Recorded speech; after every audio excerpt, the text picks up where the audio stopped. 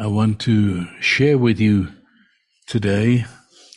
I'll say I want to share something simple. Yeah. In this sense that I'm just going to treat you as Sunday school children, and I'm going to tell you a story. That is how everything began for me. And I still enjoy telling a story. When I read the scripture, sometimes, as in this case, only 2-3 verses, and I jump into the middle of that and I inhale it. I use all my senses to feel what was happening at that time, and it begins to open up, and you realize there's a lot more to these Bible stories than first meets the eye. And so let me read what the scripture says in Matthew chapter 8. Now, Matthew was one of Jesus' disciples, and so he's giving us a very first-hand account of what happened. He was there, and so I'm sure he could have written a lot more than this, being there, but he might have taken up all 28 chapters just talking about this if it had told us everything that happened that day. And so he doesn't. He's very succinct. It says, when Jesus had come down from the mountain, that is, he had just delivered what we call the Sermon on the Mount. And the people are all excited, the great multitude hailing him as the new word from God. Some are daring even to say, could it be the Messiah?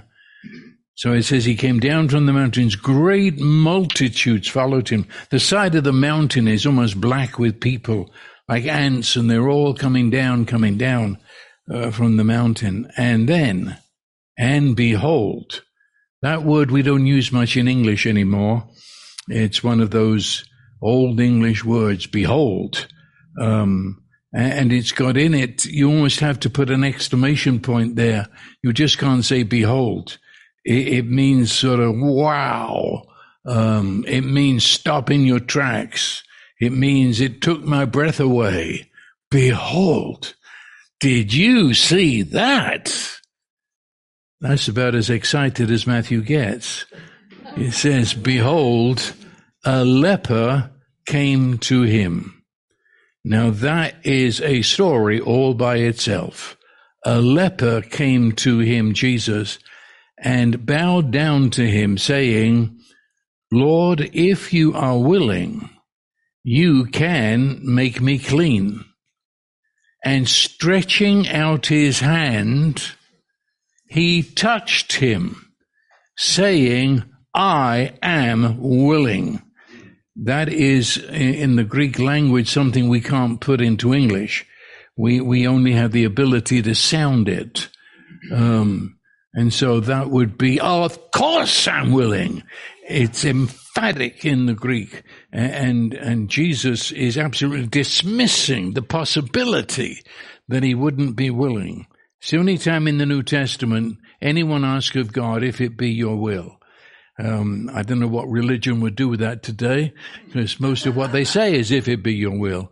But it's the only time Jesus was addressed in that fashion, and he comes back with emphatic, of course, you, Lord, if you are willing, you can make me clean. Stretching out his hand, he touched him, saying, I am willing, be cleansed. And immediately, now there's another word, immediately his leprosy was cleansed. Jesus said to him, see that you tell no one. You try that one. But go, show yourself to the priest and present the offering that Moses prescribed for a testimony to them. Okay, it's all over. Try Luke. Now, Luke is different. He's certainly wasn't a disciple. He came in later, and he made a promise in the first verses of his book that he's going to interview everybody that he talks about. He said, I'm not going to have any hearsay or secondhand. I'm going to get this from the horse's mouth. And so, well, it's the same, but it's got those tweaks that that this man really interrogated this man that we're talking about before he wrote about him. And also, very interesting, Luke was a doctor. And you'll find all through his books, Luke and Acts, there's references that only a doctor would make. And so hear what Dr. Luke has to say in Luke chapter 5, verse 12. And it came about that while he was in one of the cities, behold, here it is again, there was a man, now this is Dr. Luke. He didn't say a man he said a man full of leprosy.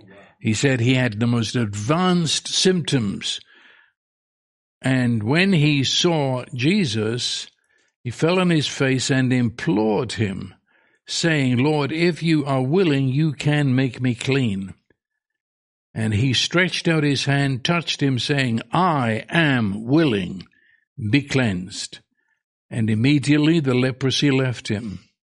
He ordered no one to tell, but go show yourself to the priest, make an offering for your cleansing, just as Moses commanded, for a testimony to them.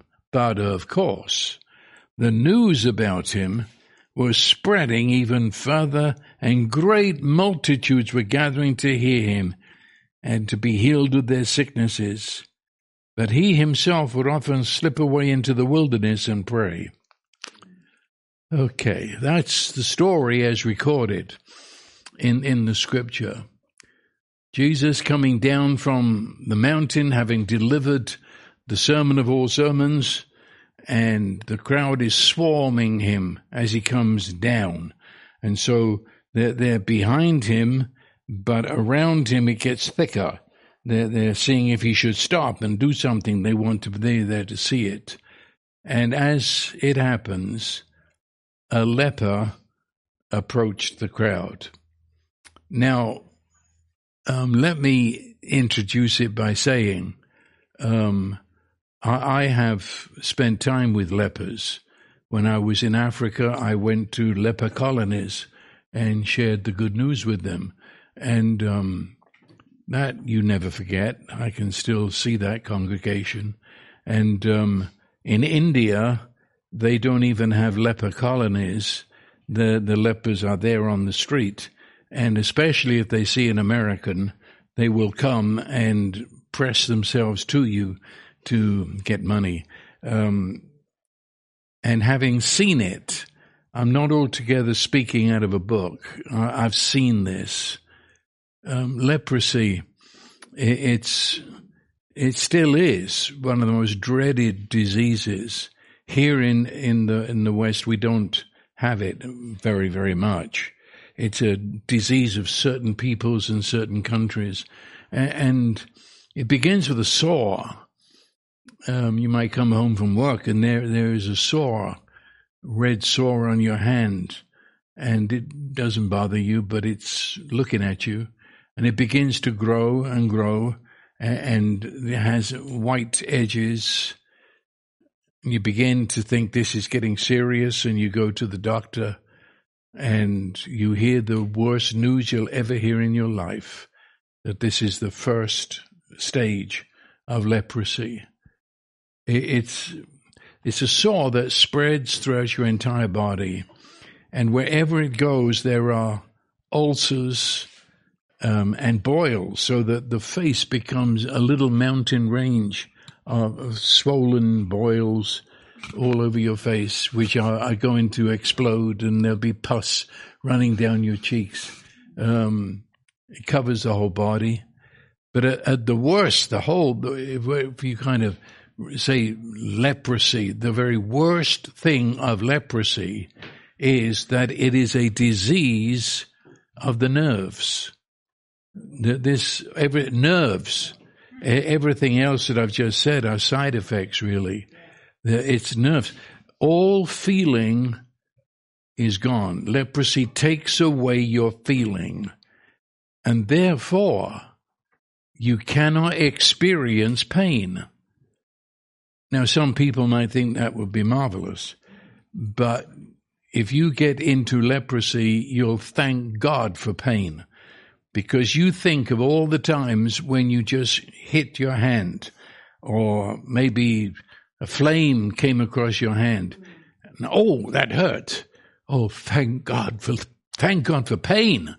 I knew I've done something that's hurt my body, because a leper would put his hand in the fire without realizing it, while the fire just burned away his hand, and he wouldn't feel a thing.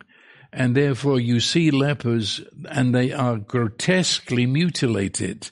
They have most of them have lost their fingers, because that's where we touch things, and that's the first to go. And so when I was in that leper colony, it was the most tragic to have a congregation of people who would raise their hands toward you, which is their way of saying thank you for coming, but there's no fingers. The fingers have been torn away in a simple accident to us, but it's death to them. And I won't go any worse than this, but when they sleep at night, especially in the countries I've mentioned, the rats come and eat their fingers, and they have no way of knowing it till the morning. And so that, as I say, the gradual loss of all feeling, that's the defining of a leper. Limbs fall off, and the leper doesn't know that he's even been hurt. He has no feeling. You could say that a leper is in a state of decay while he's alive. His body is decaying. Pieces are falling away from him, and he doesn't know it. They can be his extremities, his feet especially, his hands especially, can be burned, and he doesn't know it's being burned. Right to the extreme that he could have a part of his hand or foot cut off, and he wouldn't know it, except become aware that there's blood, and that must be my blood, but there's no pain. And so I want to emphasize that. There's no feeling. There's no realization of what's going on. So he becomes deformed in the most hideous way. You see a person, and they have lost part of their cheek. It is, for whatever reason, sometime there was the problem, and he didn't know about it, and the cheek just gradually was eaten away, burned away, whatever. And so you will see a person, grotesque. You can see their teeth. There's no cheeks, they've gone. And he stretches out his hand, and there's no fingers, it's gone. Grotesque sores, oozing with pus as the body is rotting and in decay. And of course that's happening on the inside as well as on the outside. So you don't know what's happening. We get a pain, an inner pain, and we know something's wrong. A leper doesn't feel the pain, and there's no way of knowing something's wrong. And so inside and outside, this is what is happening. You could say he is the walking dead. That is how they were addressed, the walking dead. Flies, of course, are swarming over because of the rotting flesh that he is. And Luke notes he was full of leprosy, which means he's in the most advanced stages. This has gone to every part of his body, and he won't be here for very long. It's just going to take him. Now, this has a social effect that I really don't need to talk about, but I want to emphasize what was happening in these 3 verses that almost you could pass over. The drastic social effect. I mean, he looks like a monster. No question, literally. He's monstrous, a zombie. And everyone, for good reason, is afraid of the disease. And so they're terrified of this person. And the first thing that the authorities do is put you under a gentle medical arrest.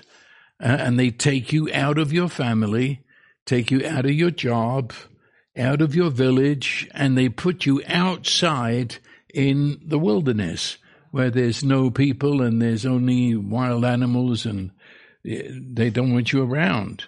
You can't come where there's crowds of people. In fact, just stay there for a minute, that from the minute you know you have leprosy, you will never be touched again. Think about that. You will be put under arrest, taken where no one can get to you, as if anyone would want to, and there you will never be touched. You will never be hugged again. Never. You will never be kissed again.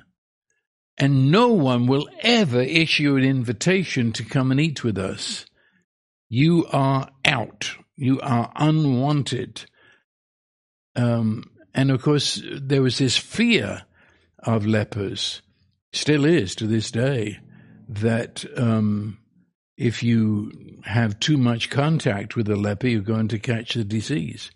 When I, as I say, was in some of the leper camps, you looked at those missionaries that literally had given up their life to go and minister to the lepers, because you know sooner or later they're going to get it. You can't catch it in a minute.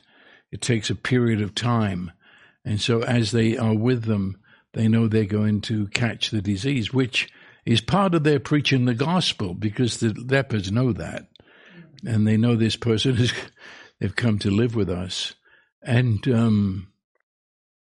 but normal people, they're terrified of the leper.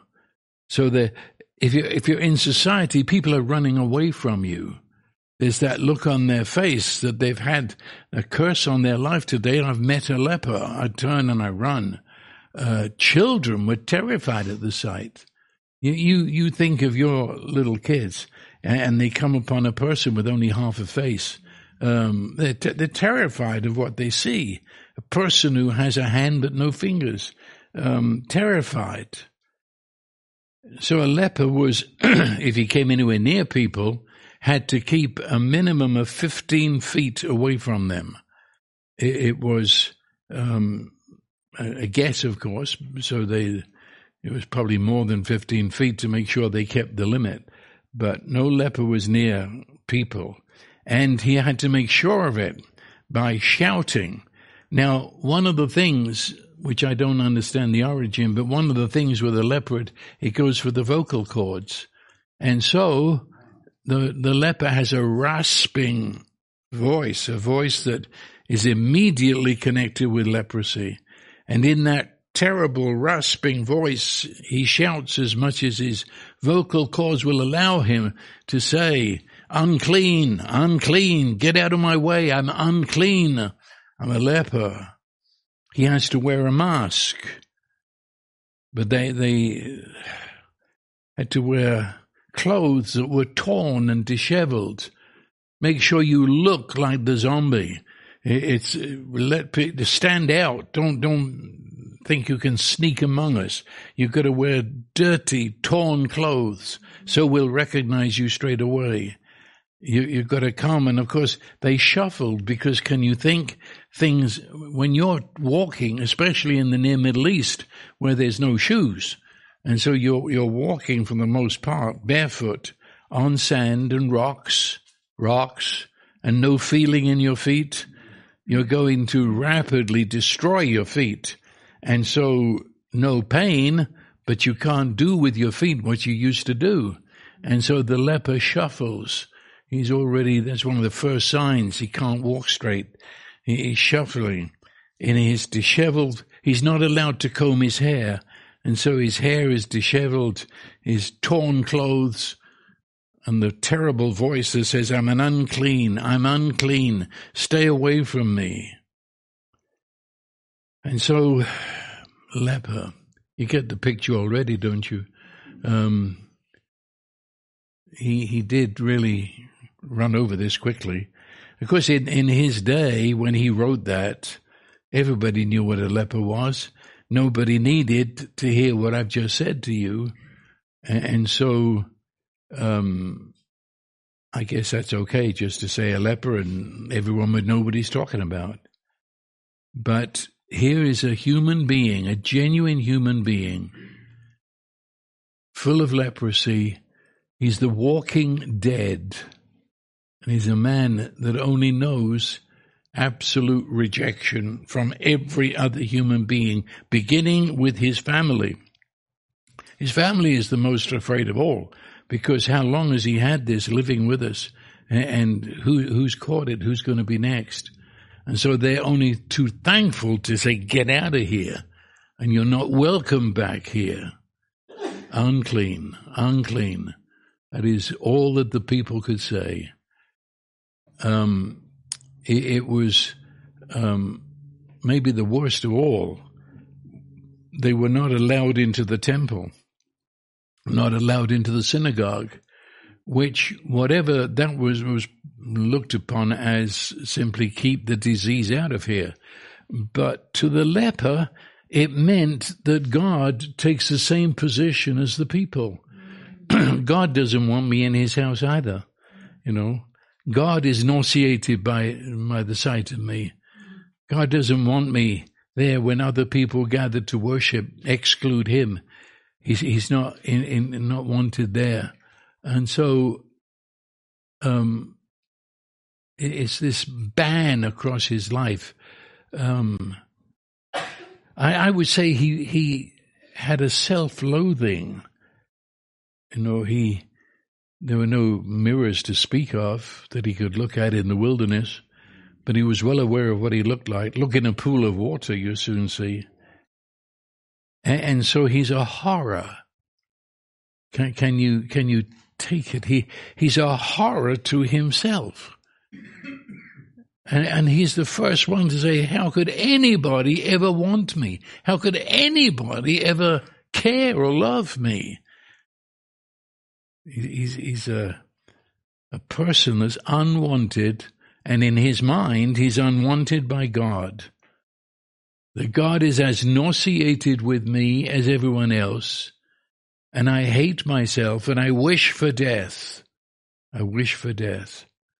That was one prayer request when the sick were called.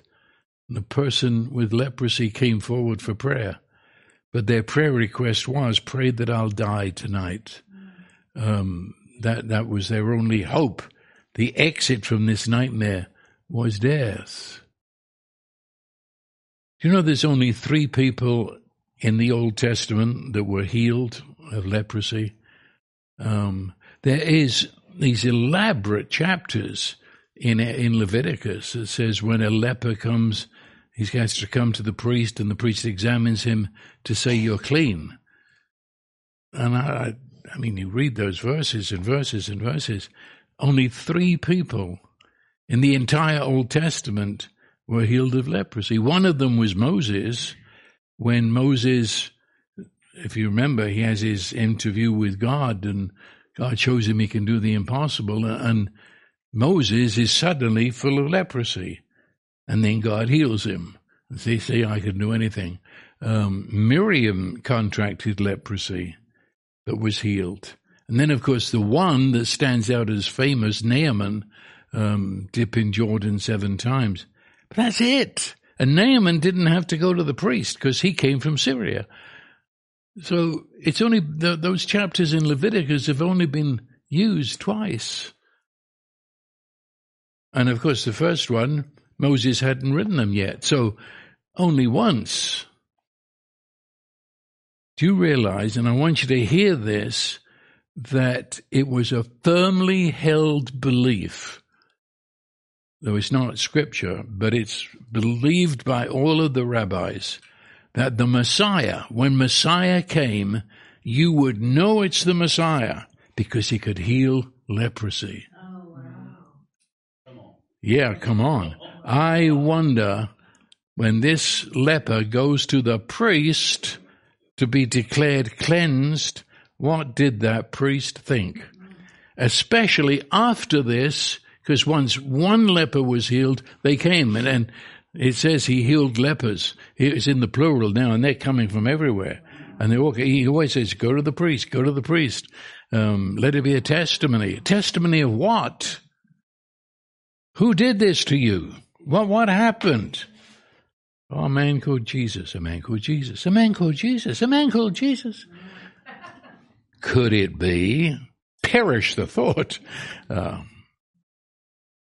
The poor wretch stays alive by begging because he can't work, can't earn money.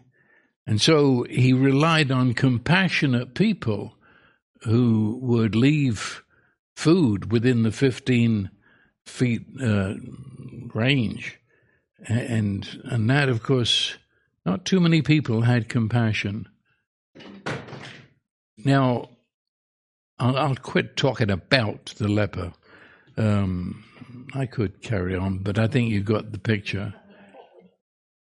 There's one word that defines a leper, and that is separated. In his own mind, and to all what you see, he was separated from God. That's what it looked like. He's separated. He's certainly separated from everyone who once loved him, but they can't stand the sight of him anymore. He's separated from everyone that's within his village. He's separated from himself. He loathes himself. He's separated. Separated, you go to bed with that. No one wants me alive. I'm not waking up to someone with a cup of coffee. I'm a walking dead. I might as well be in a coffin. I am separated from God, from all humans, from my own rotting flesh. Now, someone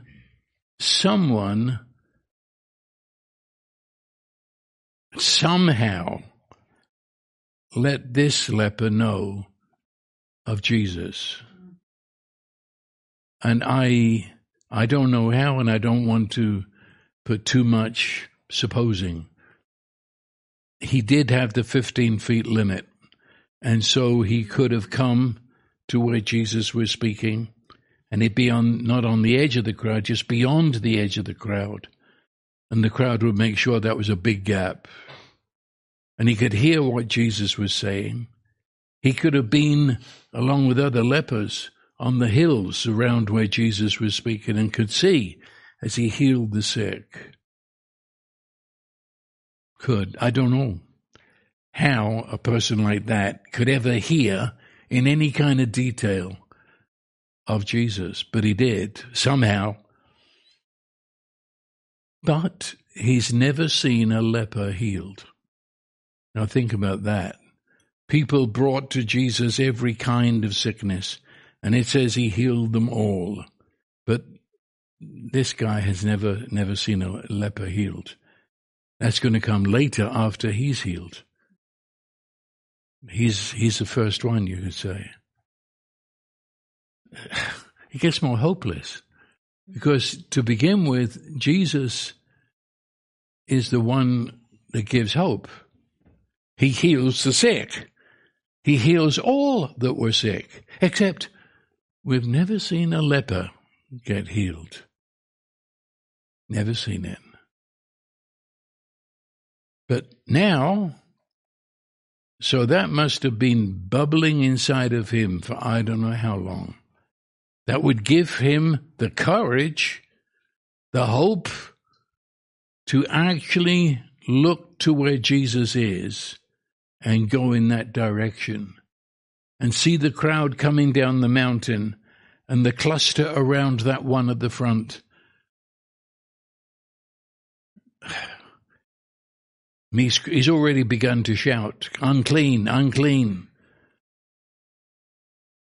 But as he comes closer, have you ever been in a situation where a crowd is surging forward and then they suddenly stop and it reverses itself? The crowd is going backwards. And you could hear a whisper, it's loud, you could hear it at the front to the back. It's a leper. It's a leper. Get out of here. It's a leper. Babies are crying. Crowd backs away. And he stops, this grotesque monster. And he notices that Jesus isn't going with the crowd. He's going against the crowd. He keeps on walking toward the leper. As he comes closer, it says, and I don't know, I'll tell you, it doesn't really matter too much. It says, Luke says he worshipped him. Other versions say that the leper fell on his face, which would suggest in some cultures worship. The Hebrew people did not kneel when they prayed. They did not go through all the geriatrics that we go through. Everything. The way we worship God in the West is born in how you approached a king, a queen, or an emperor. You know, the daftest things. In England, you can't turn your back on the king or the queen. So when you leave backwards. Well, that dribbled into a church stinking with religion, and they forgot who God really was, and it fitted that you just fall on your face and beat yourself and say, I'm unworthy, I'm no good. The Hebrew people, did you remember from last week? He says, I've delivered you so that you might walk erect. That's the greatest gift of God. You stand erect, and you will bow to nobody except him. But you walk erect. You've got an identity of yourself as a God-given gift, human, glorious, wonderful. That's me. You walk erect. And so when they worshipped, to this very day in the synagogue, they stand erect. They stand as God's people. We stand as those beloved of God, delivered from Egypt and so on. And so I don't know, and I've got to check on it one of these days, what the actual original language is. But I can't see him falling on his face. It doesn't fit the Hebrew people. I can't see him even kneeling, let alone prostrating. He would be standing, and he would put out his mutilated hands. And the act of, worship is in the face. That you look to God, and you'll find Jesus looked up to heaven. You never read of Jesus falling flat before the Father. He looked up to the Father, and that's the posture of the Hebrew people, standing and worshiping with your face. This man is his worship. So I say, and it is me, all the translations disagree with me, but that's okay. I say he stood and he held his broken hands out and looked to Jesus. And it says, when he saw Jesus, now hold it, he's there in the first place because he saw Jesus. That's why he's there, and he sees from a distance, this is where the crowd is, and he sees Jesus standing apart. And so he's there because he saw Jesus. But now it says he saw Jesus. And because he saw Jesus, he spoke. Does that make sense? Why? What's he say he saw Jesus? Because everybody else had fled for their lives. Everyone else was gone. And here is Jesus going against the crowd. And he's approaching this man. He got so close. In a minute, he's going to put his hands on him, which means he came within the 15 feet barriers. And the leper can't believe what he's seeing. He wants to shout louder, I'm unclean. Don't you know there's 15 feet here? Instead, Jesus walks right through, I'm unclean. He walks right through everything that the man might say. And so the man says, now, if you want to, yikes, if you want to, I don't know if I would be bold enough to say that. I'd be afraid of what he would say. You know?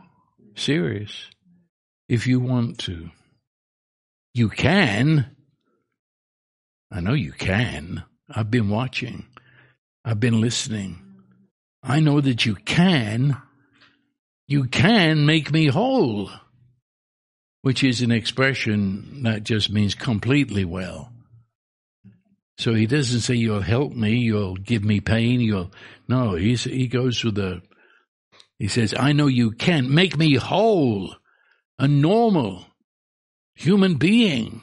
I know you can, if you want to. That's an amazing statement. He didn't think that up on a moment. He didn't have the attitude, well, I'll go and see if he's there and we'll have a chat. He has been meditating. He's imagined this moment over and over and over again.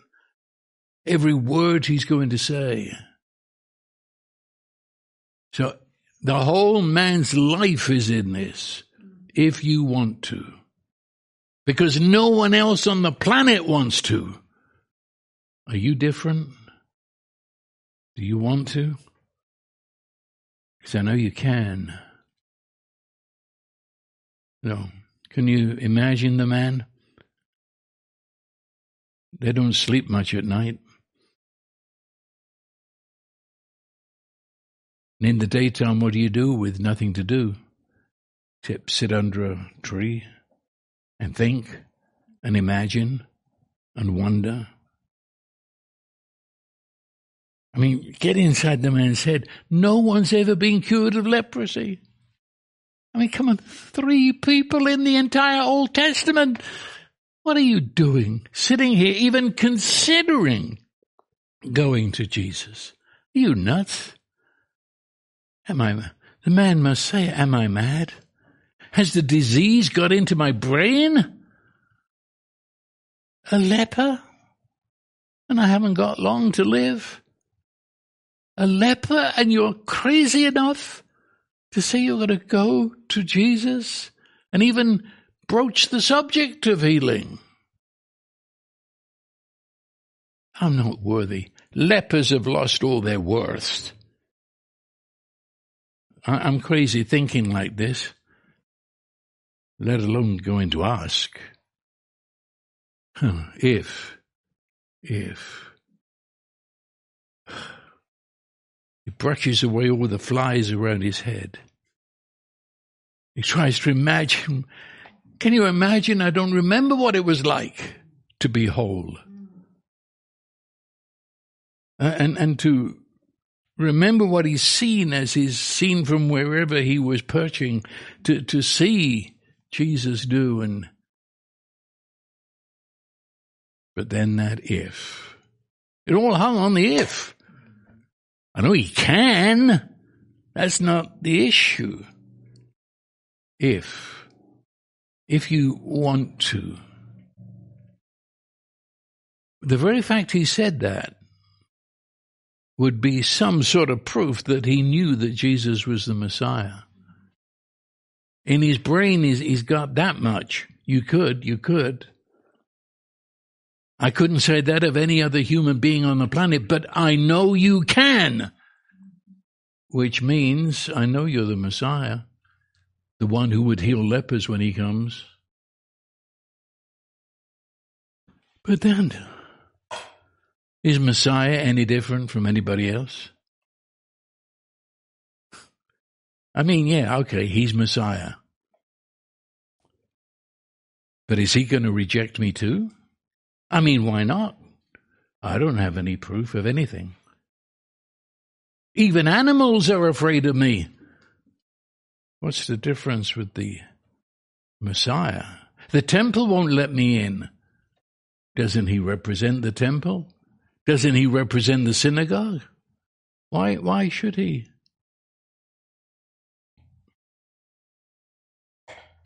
But then, maybe no leper has ever had the courage to get close to him. Maybe I'm the first. Maybe no one's ever asked him before. Maybe I would be the first, and could it be? Could it be? Lay on your bed and imagine, is it possible that God in this man loves me enough to exercise the power that I know he has? Is it possible? No one's allowed to touch me. No one's allowed to get near me. I'm asking him to do what he's not allowed to do. He made the mistake that I'd say 99% of people today still make. They separate the love of God from the power of God. I know you can, but do you want to? For me? You love, but me? You care, but me? I've heard that 1,000,000 times. God loves everybody. I know that. It's a fact. Except there's one exception. Doesn't love me. Not like that. Not like that. It says he healed all that were sick except me. So he hesitates. He can do it, but I don't know if he wants to do it. I've heard enough from what he did to everybody else, but does it apply to me? And this is not, as I say, it's 99% of people today is where we are at. And it's not only lepers. It can be any brick wall that you slam into in your life. It can be any area of emotions. It can be any area of your physical. It can be any area of your social. It can anything in life. We come up to this. I know God's the answer. That's you're preaching to the choir. I know that. But I know the power of Jesus is unlimited.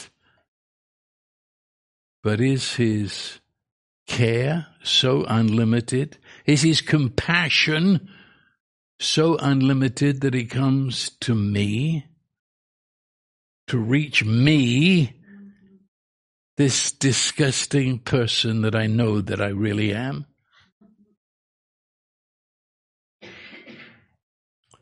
See, if Jesus was like every priest in the temple, if he was like every rabbi, every pastor, every holy man, or every believing Jew, the whole thing would be over in a few minutes. Get out of here. Maybe a stone in your back would help you on your way.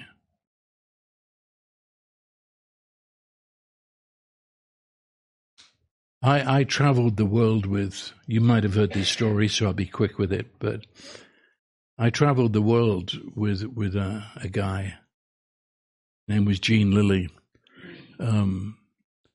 He was almost born in a wheelchair, not quite, but in his 8, 9, 10, he had extreme diabetes. Then he contracted multiple sclerosis, and he was a mess. He'd never really been outside his house except in a wheelchair, and never heard the gospel, for sure. And he didn't have much longer to live. The diabetes was coming to a termination point. The MS had cramped his back so that he would have spasms that he had no control, and he would come almost in half And the next time they said it's going to snap your spinal cord. So they're going to take his spinal cord out to make sure it doesn't get snapped. And the surgery was in a few weeks' time. And he flipped through the channels of the TV and came to Pat Robertson 700 Club. And he didn't hear much of that either, but enough that Pat prayed the prayer and Gene prayed the prayer, and he said he met Jesus to the point where I've got to know more. And 700 Club said he needed a Bible, so he gets a Bible in his wheelchair, begins to read, and he comes to Mark 16. And it said, "These signs shall follow those who believe. They shall lay hands on the sick and they shall recover." He'd never heard that before. And his reaction was, then if I can find a believer and have them lay their hands on me, I can get out of this chair and I'll be healed. It was as simple as that. To him, it said it. I can't see why not. So the next Sunday, he wheels himself into the local Methodist church. In the foyer, he questions the people, "Are you a believer?"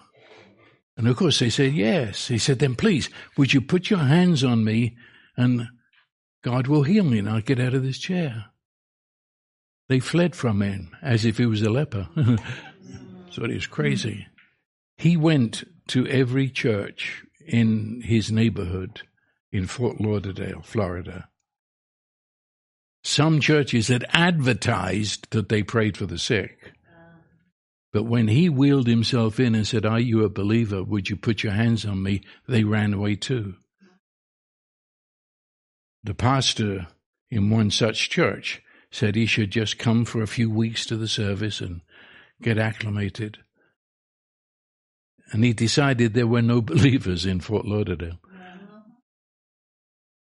And then there was a big sign that came across Main Street that in the downtown auditorium there would be a crusade. And there it said plainly, "Healing of the sick. Jesus will heal you." He said, "I found one believer. Whoever put that up there is a believer."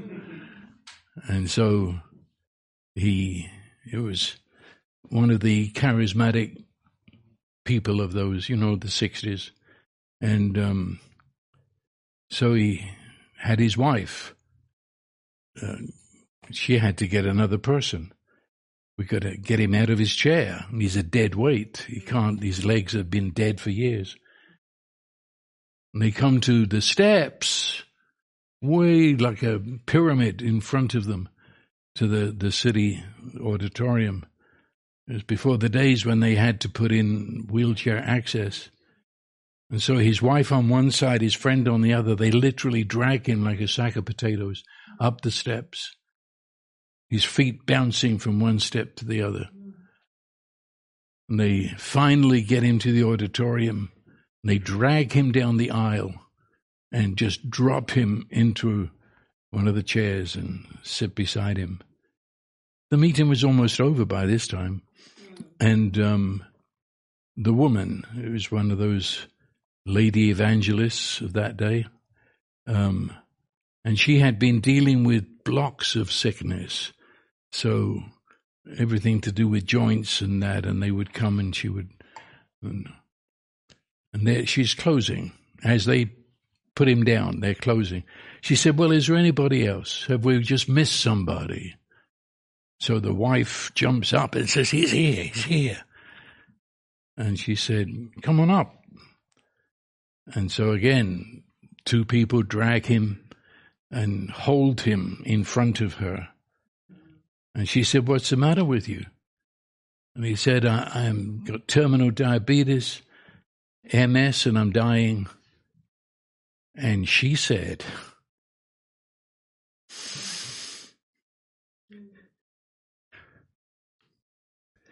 "What a miracle this is going to be."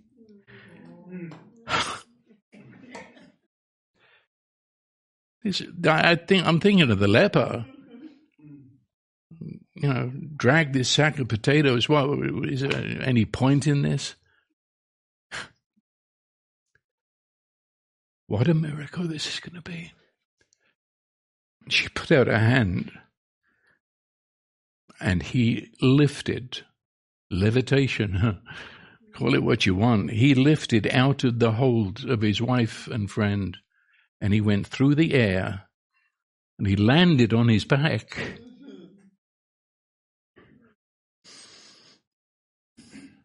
He said for the first time, he felt a weight on his legs. His pants. He said, I'd never had feeling in his legs. He felt all these clothes, and he jumped up, ran around the building. Yeah, it was in every newspaper in Florida. And then we went around the world together. That's what I'm meeting here. I'm inside this love.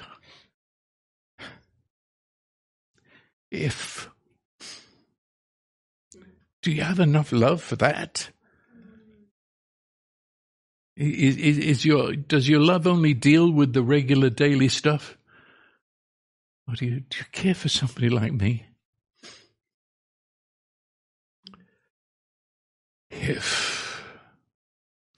If he's unlike every human being I have met, if he cares, if he has enough love to extend what he can do to me, this is a desperate man. He took his entire life, such as it was, but it's all wrapped up in this one sentence. This is it. Remember, he's risking everything. Jesus could push him away, and everybody would applaud that. At this moment, the crowd way back there is wondering whatever Jesus is doing. And if he had been angry with the man, if he had rejected him, the crowd would say that's why he got so close to tell him to get away.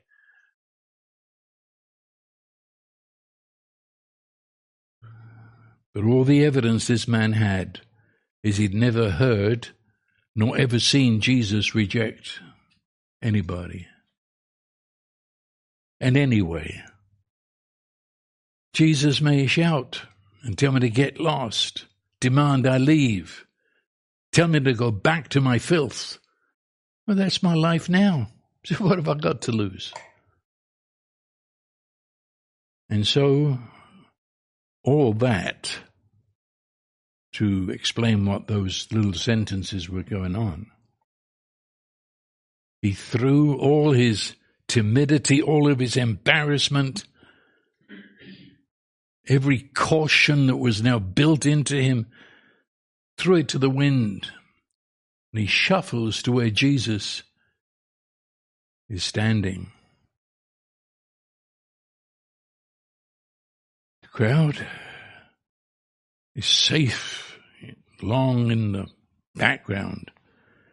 Even the wind can't bring the smell of this man to them. They've gone. But Jesus is right there. He hasn't gone with the crowd. He's walking against the fleeing crowd. And so it says, he saw Jesus. He saw him for the first time.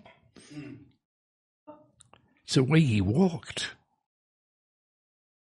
You know, if you're going to approach a leper, even if you're full of charity and philanthropy, watch it. Be careful.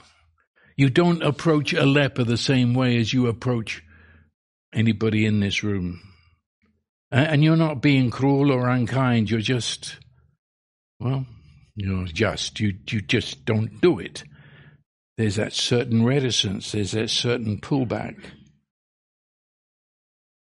But Jesus is walking toward him. Just like love walks without any fear. His arms outstretched toward him. His eyes carry no disgust. In fact, they're dancing with excitement. He's delighted to see him. It's his pleasure. It's as if I've come to give you every favor you ask for. I've been waiting for you. I found you. Father told me I'd meet you. I found you. Into that world of darkness that was the only world he knew, Jesus came, the gentle light of love.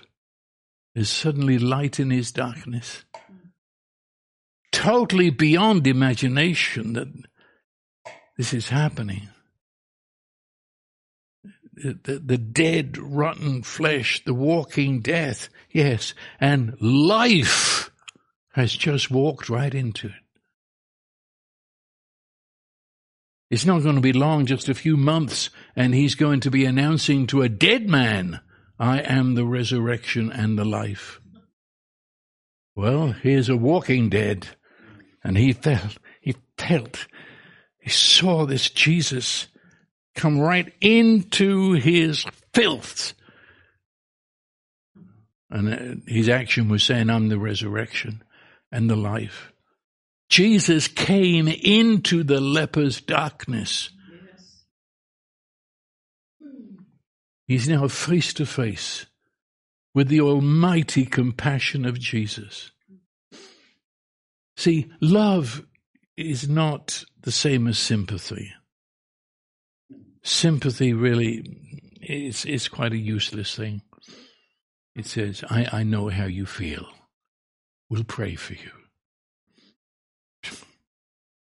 A lot of good that does, doesn't it? Know how you feel. I'm so sorry to hear what's happened to you. No, that's not love.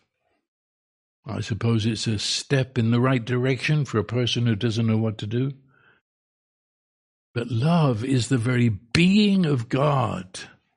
The being of God. Relentlessly moving into our lives. And in that darkness that we call home, he reveals himself. He's the light who shows us reality. He's the power that is resurrection. He is life. He doesn't have life. He is life.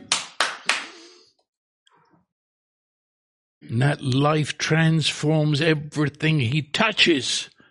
And he brings it into line with God's own reality, which is wholeness and health and joy and peace. Just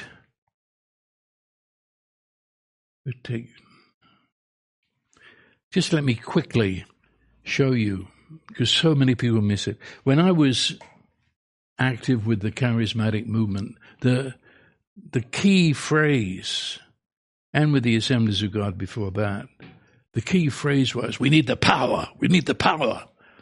Go to the prayer meetings, give us the power of God. I'll never forget when I saw this. I don't need the power of God. We know God can do anything he wants. Jesus never operated out of power. Let me read a few verses. I'll try to be quick. I'll keep it to Matthew. Matthew 9:35. Jesus was going through all the cities and villages, teaching in their synagogues, proclaiming the gospel of the kingdom, healing every kind of disease, every kind of sickness. And seeing the people, he felt compassion for them because they were distressed and dispirited like sheep without a shepherd.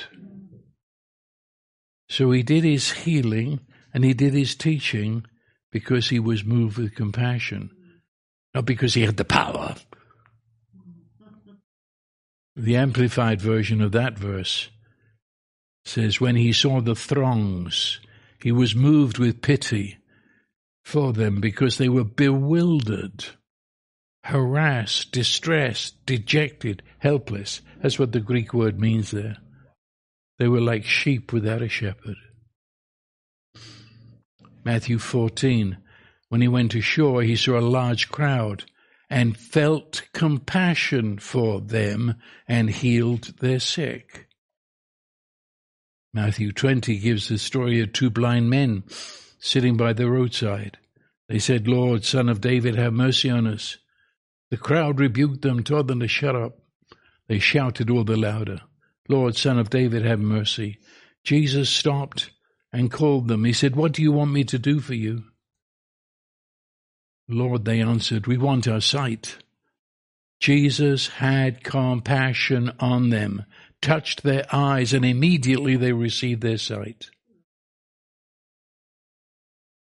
I read this one a moment ago, but this is from another translation of the scripture which gets to the very heart of what a word means. It's in Matthew 9 again. Seeing the crowds, he felt deep feelings, tender affection, compassion about them, was affected in the inward parts of his body, encircling the crowd with his emotions, because they were people having been skinned, flayed, and lacerated, harried and troubled, and hurled down and tossed out like sheep without a shepherd. That's how Jesus described the religion of the Pharisees. He said, when the Pharisees are done with these people, they've been skinned. They've been flayed, lacerated. I mean, the very skin has been torn off you by religion. You're hurting more than hurt can define itself. So harried and troubled, they'd hurled you down and trodden on you, tossed you out, told you you're no good. That's Jesus' definition of religion. And every time it was compassion, compassion, compassion. Jesus compassion. You try if you want to. You see, the compassion, the love of God is not something separate from his power. Think about this for a week. This is, you got to hear. It isn't that God can do it, will he? Nor is it, will he, but can he? They're simultaneous. To the point where you could rightly say the one is the other. If God is love, then all he can do is yours. And if he can, there is nothing in heaven or hell or earth that is going to stop him. Because his love is more than all of that. Think about that. Isaiah 42 summed it up and said, describing him, a bruised reed he will not break, a dimly burning wick he will not extinguish. What's a bruised reed? Well, the kids went down to the puddles and ponds, and there were reeds that were growing there, hollow reeds, and they would break them off, and with some object they would make holes in it, and it would become a pipe. They would blow a sort of flute. And, well, in that process, you can imagine, you break it off the wrong way, and the whole reed is bruised, it's broken. And, well, what do? They toss it away, for goodness sake. There's a whole bank filled with these growing. Where this one came from, there's plenty more. Throw this one away. Dimly burning wick. That was the woman's job in a house. Your candles were saucers of olive oil. So you had a saucer and it's full of olive oil, and you would put a taper into it, a wick, and it would suck up the olive oil and it would burn. And it would burn and burn and burn and burn as long as there was olive oil in the saucer. Well, you know how it is, ladies. Woman's work is never done. Who remembers olive oil in a saucer? until you go to light the lamps at night and you find there was no olive oil last time. And so what happened? The wick got burned. And now it's just a dimly burning embarrassment. What do? Flustered, embarrassed, you take that stupid wick and throw it out the window, and you've got another box full under the sink. Put another, fill it out with olive oil, and hope no one saw. That's what's behind that verse. Jesus comes, and you're a broken, bruised reed. You're finished. Everybody with common sense knows you're done. Throw you away. There's plenty more where you came from. Not with this Jesus. A bruised reed, he will not break. A dimly burning wick does not go out of his window. He will not extinguish it. In fact, this is a room full of broken reeds and stinking wicks. That's the way it is. And how does he do that? With a sigh? Not you again. Oh, grief. No, the Lord your God is in the midst of victorious war. He will exult over you with joy. He will be quiet, no condemnation. He will be quiet in his love. He will rejoice over you with shouts of joy. The Amplified of that says, the Lord your God is in the midst of you, a mighty one, a Savior who saves. He will rejoice over you with joy. He will rest in silent satisfaction. And in his love he will be silent and make no mention of past sins, not even recall them to mind. He will exult over you with singing. And if I could have Jesus himself tell me what happened with that leper, turn to Luke 15. And he says, I went looking for my lamb, and I came home, I found my lamb, and I shouted, rejoice with me. I found my lamb. Yeah, it sure was a trip into the wilderness to find that lamb. Do you realize Jesus broke the laws of purity? They're all the way through the Gospels, but it stands out with the leper. The Pharisees said that if a sinner comes into the place and I brush up against him, then I have, you've got his disease of sin, and you have to deal with it drastically. And certainly with the leper, they said if you touch a leper, by accident, of course, nobody in their right mind would plan to, but if you accidentally touched a leper, then you are now what was called ceremonially unclean. You're not fit for society. And so, I'm sorry, but you've got to go into the wilderness for a period of so many days until it sort of wears off. That's how they looked at it. The same thing if you touched a dead body. You're unclean. There's a whole list of stuff they went through. What are you going to do with Jesus? He came and it wasn't an accident. He put out his hand and touched. That was a defiant, not an accident. He planned it. He put out his hand and touched the leper. He broke the law. Well, of course, he actually reversed the law, because with the coming of Jesus, when we touch the unclean, they're cleansed. Come on. It's reversed. It isn't that they make me dirty, it's I make them clean. Amen.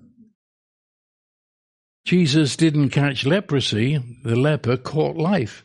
And what are you going to do? It's a total reverse. I want to, he says. I want to.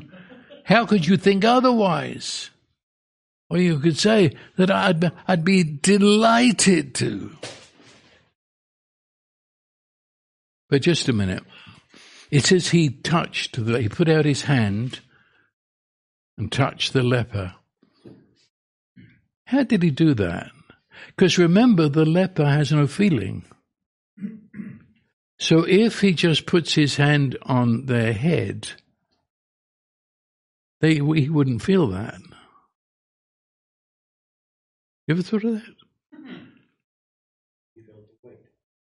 And actually, at the end of Luke 4, there's a bunch of those little statements that Jesus healed everybody and so on. And he says, he healed them, every one. And the real meaning of the Greek there is, he healed them one by one by one. When did he sleep? You know, he says the whole village was gathered and he healed them. Jesus didn't do the religious thing. Bang, bang, bang, bang. How did he? I don't really know. Did he cradle that ulcerated face in his hands? Did he put his arms around that stinking body? But it was a physical act that didn't need nerve endings to feel. That the leper would know he's being drawn to Jesus. That was the leper's first healing. Jesus, by that act, whatever it was saying, you are wanted. You are beloved. You have a place. Your home is here. You have identity. You're a child of God. Jesus is the Word of the Father. The Holy Spirit is the breath of the Father. And the Word of the Father in the breath of the Father was saying, Father, Son, and Holy Spirit welcome you home.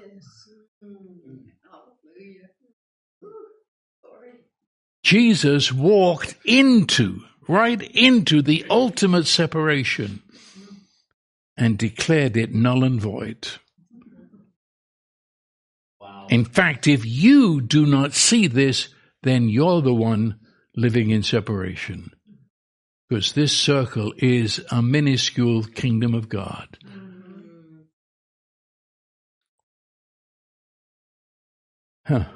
The second healing,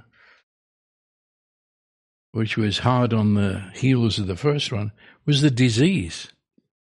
Now, I don't know.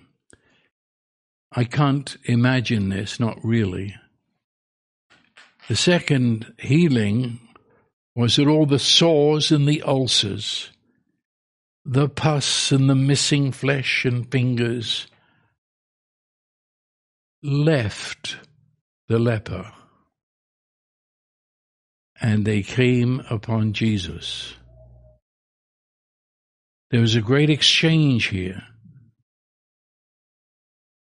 All the missing parts of the leper's body came from Jesus to him. You know how quickly we read it. He was cleansed. Next. What? He was cleansed? What took place? That this man is having feeling where he had not had feeling for as long as he could remember.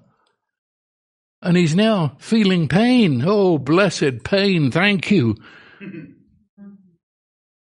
But as quickly the pain leaves and is replaced by peace and joy in all of his cells. The body that was rotting, dying, is now alive. It's vibrant. It's excited to live. Those hands of Jesus, God was caressing the leper in creative love that called forth flesh, organs into being like it was the day of creation. His eyebrows, which incidentally I didn't mention, but they're first to go. Eyebrows begin to grow again. Hair. His flesh. Smooth. Comes like a little child. The people are watching as Jesus raises a man from living death. And he's standing there looking at his body. He's got fingers. Hardly remember what to do with them. Clench my fist. And I've got fingers. And I'm wiggling my toes. So the redeemed of the Lord will return and come with joyful shouting to Zion, and everlasting joy will be upon their heads. They will obtain gladness and joy, and sorrow and sighing will flee away. What's happening here? And then I'll finish. It happens in every healing. Have you ever thought, how did Jesus heal? Because we go around saying in the name of Jesus. Well, how does Jesus heal? Just after the healing of the leper, Matthew says, this kind of could be a bit far out, what I've just said. So he said in verse 17, this was to fulfill what was spoken through the prophet Isaiah in Isaiah 53. He took up our infirmities and carried our diseases. How did Jesus heal people? He took their sickness. He embraced their diseases. I would say for a split second, because when disease got into Jesus, it meant life. And the disease couldn't exist. And in that same moment, he is giving his life in exchange for the disease. Yeah. Because that news spread through Israel like a forest fire. Every hopeless sick room, every leper, every broken human. If he healed the leper.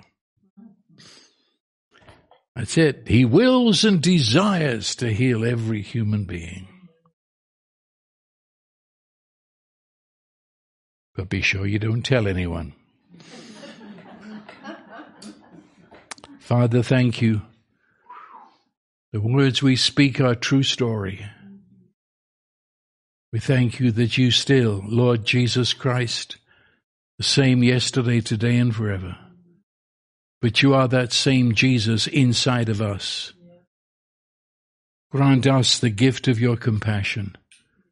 Let us see people as you see them. And let us see you in the fullness of who you are.